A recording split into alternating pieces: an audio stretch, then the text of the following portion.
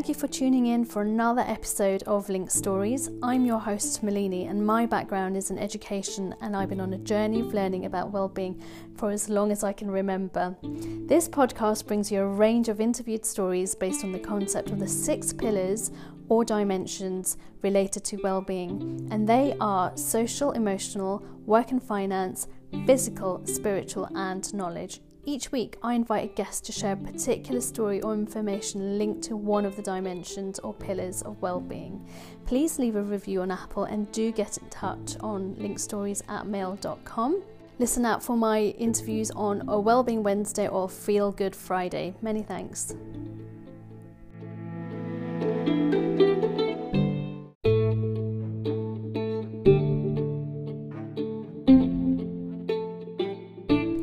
This episode relates to the social, occupational and resource pillars of well-being. I caught up with a really interesting change maker, Akiva Devani, whose area of expertise is corporate social responsibility and renewable energy.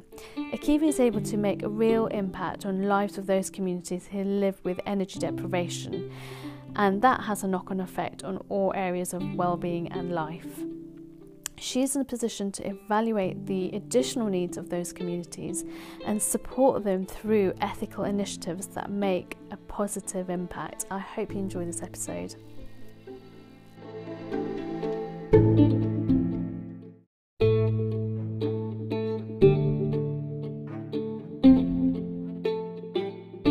Akiva, you're environmental and social manager for a private equity company, Berkeley Energy, and you have the most amazing role. You make real positive social impact on less fortunate communities.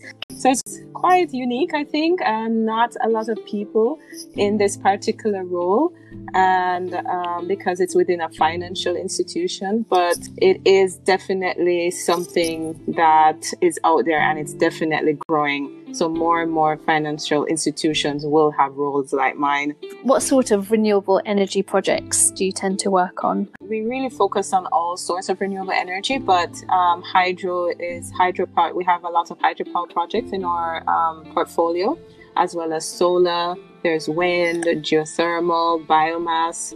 So, all these projects are contributing some way or another to climate change and, sustainable livelihood or for that country. We are providing the energy to the government and through the development project. So in each project that we develop, we try to ensure that we give back to the community. And sometimes that's providing the energy directly to the community, or we do other developmental activities such as scholarships for girls, training women in sustainable farming practices.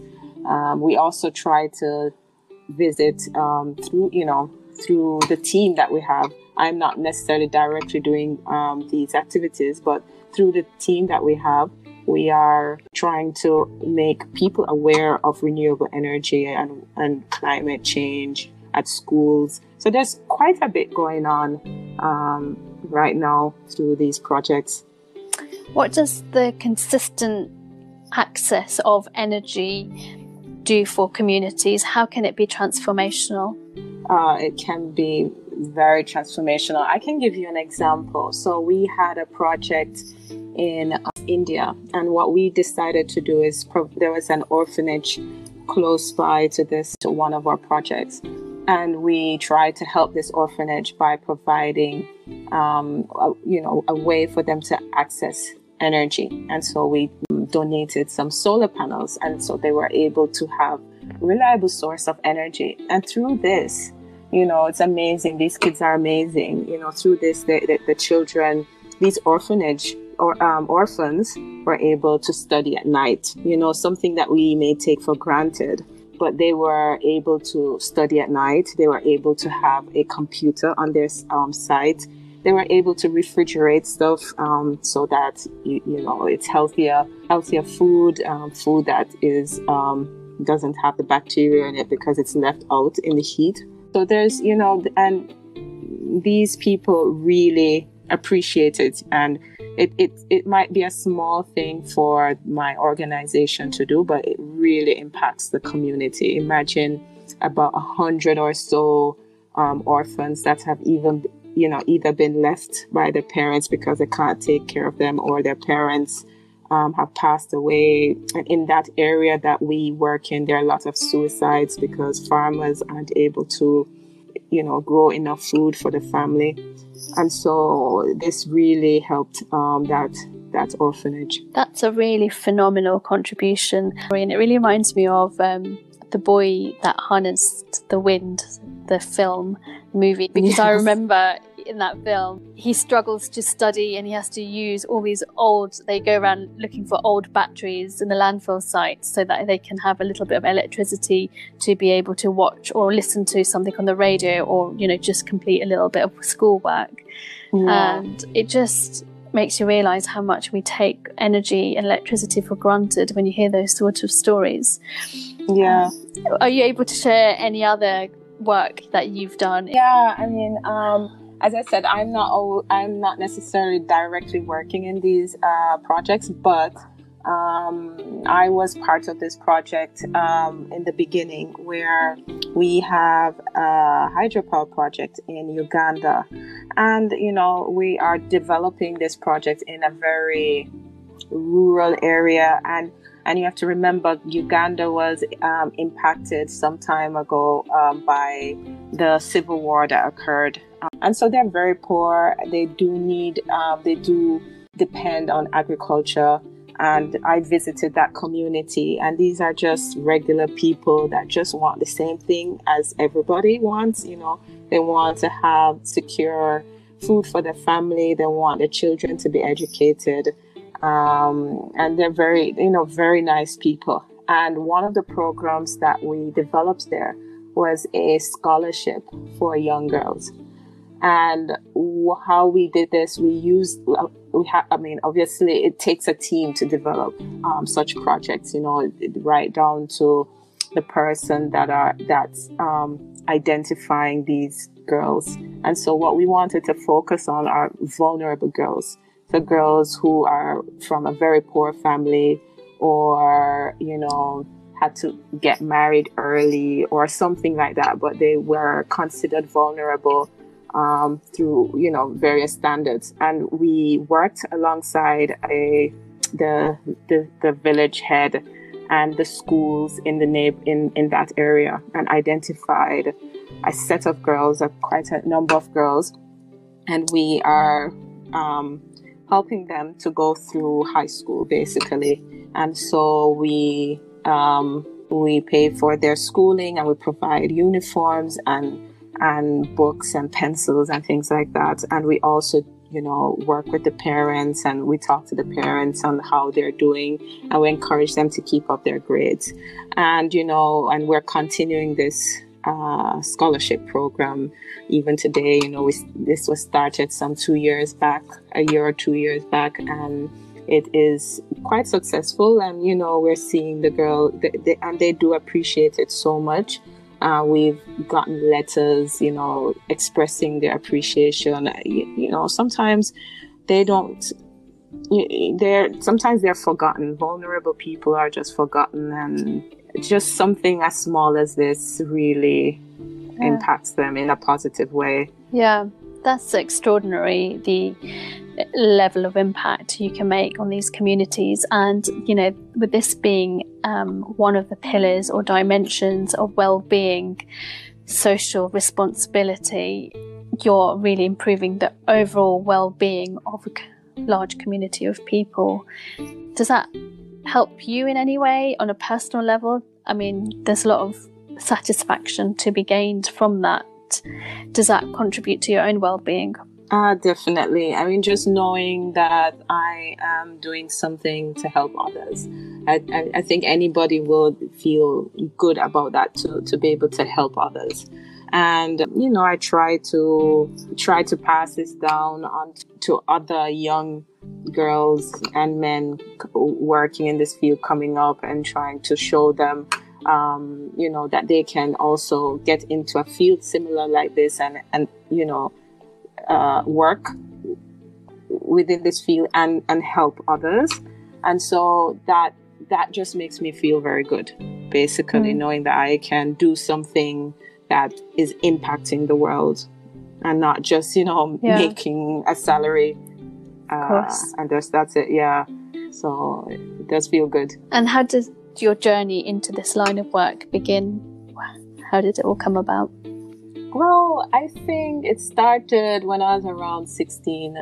I'm from Jamaica, and I think one of my teachers, I don't know, probably mentioned, I think we're doing geography, and she mentioned that Los Angeles used more electricity than India and another country put together. Gosh. And that just amazed me. That just stuck to me even today, that could happen. And so that's how I got interested in, sustainability and environment, and then moved on. I moved on to do engineering, and then after that, a master's in environmental and energy management. And, just by luck, I got into this field. I wasn't necessarily looking to work within a financial institution, but I'm happy it worked out this way. And then after, worked in Holland for a while, about 5 years, and then ended up in Singapore. So. And you've also, as I understand, you've also had some experience working out with communities in Laos as well. I spent 4 months in Laos as a resettlement specialist for a hydropower project there, while I was at my previous company, and I was there as a secondment, and that was pretty interesting. I think that my world was America and Europe, and working in Laos just opened my eyes to something else, to Asia and, people within Asia, and just realizing, after working basically on all continents, South America, Africa, Asia, that everyone has similarities in some way. Yeah. You can find some connection in some way. And then, so I was working with the Hmong people in Laos, and help, they had to, it was a resettlement because it was a hydropower project. And while you're, to be able to develop a resettlement plan, you have to kind of get to know the people that you're working with very well. So the people who are going to resettle. So how do they make money? What's their religion? What sort of illness do they get? What are the things that they want and that they need? What are the gaps in their livelihood? So I got to know them very well in developing this plan. And I was out there while they were working on their rice farm and seeing how they worked. And these people work very, very hard. I have to tell you, it's not an easy job going out there to plant rice and to sell it so that you can feed your family. Yeah. So I remember going on a trekking holiday to Laos many years ago now.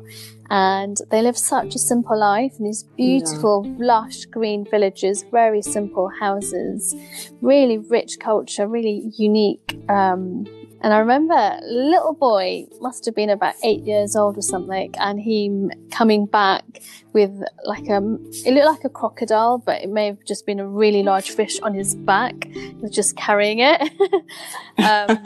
As food, and he'd literally caught it, and he was just bringing it back to his family, and it just made you see what a simple existence that they have. It's quite, hand to mouth way of living.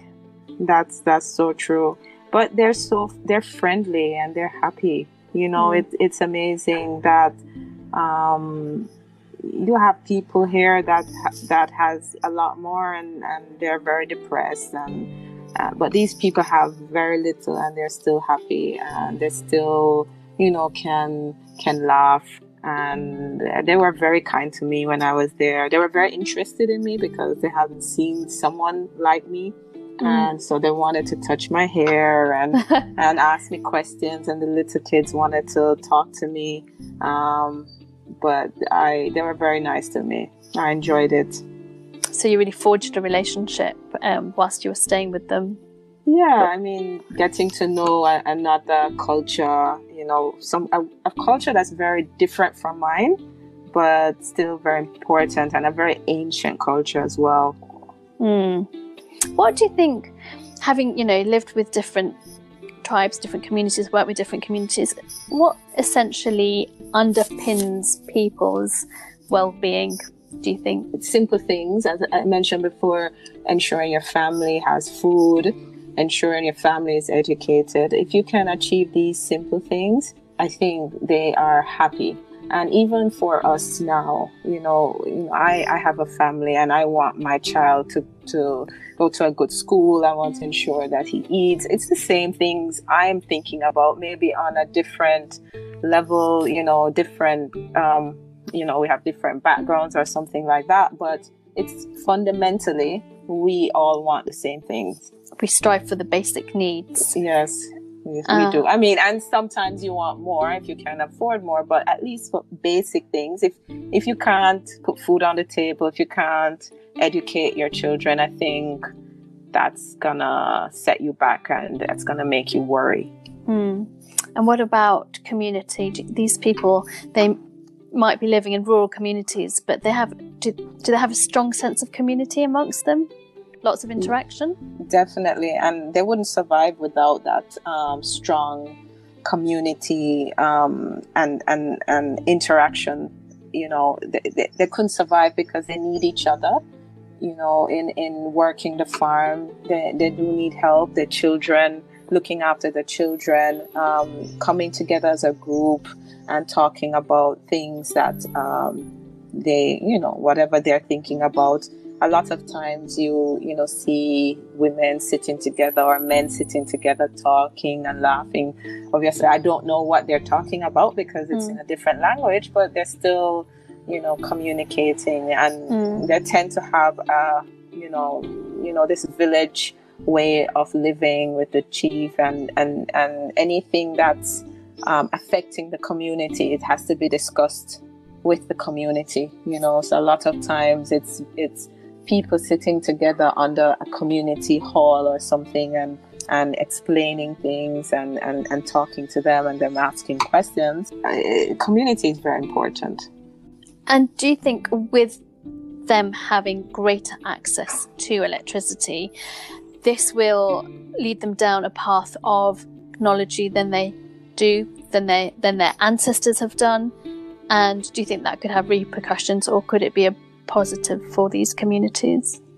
Yeah, I mean, everything has the positive aspects, but also the negative aspects. So, I mean, positive aspect, that's where the world is going. We're using more technology to further ourselves. And if they want to be able to move with the world, they would have to understand these technologies as well. And you need electricity for that. That's simple.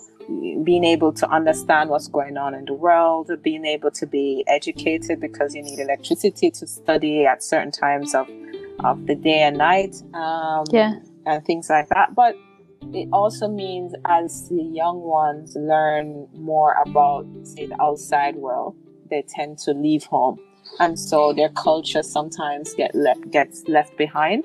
And so eventually that culture will die out, because as more and more people are educated and they learn more about the world, they want to venture out to the cities or venture out and understand that. So it's just, there are positives and negatives. Of course. Yeah. Yes, makes a lot of sense. Akiva, it's been really, really great and interesting speaking to you today. Thank you so much for joining me, and all the best with everything. Thank you. Yeah, so I work with Berkeley Energy, and it's a private equity firm that builds renewable energy across Africa and Asia. And we focus on small to medium projects. And in doing that, you also have to ensure that you meet ethical standards. And that's where I come in. I ensure that my organization understands, what are some of the rules out there and the international ethical standards.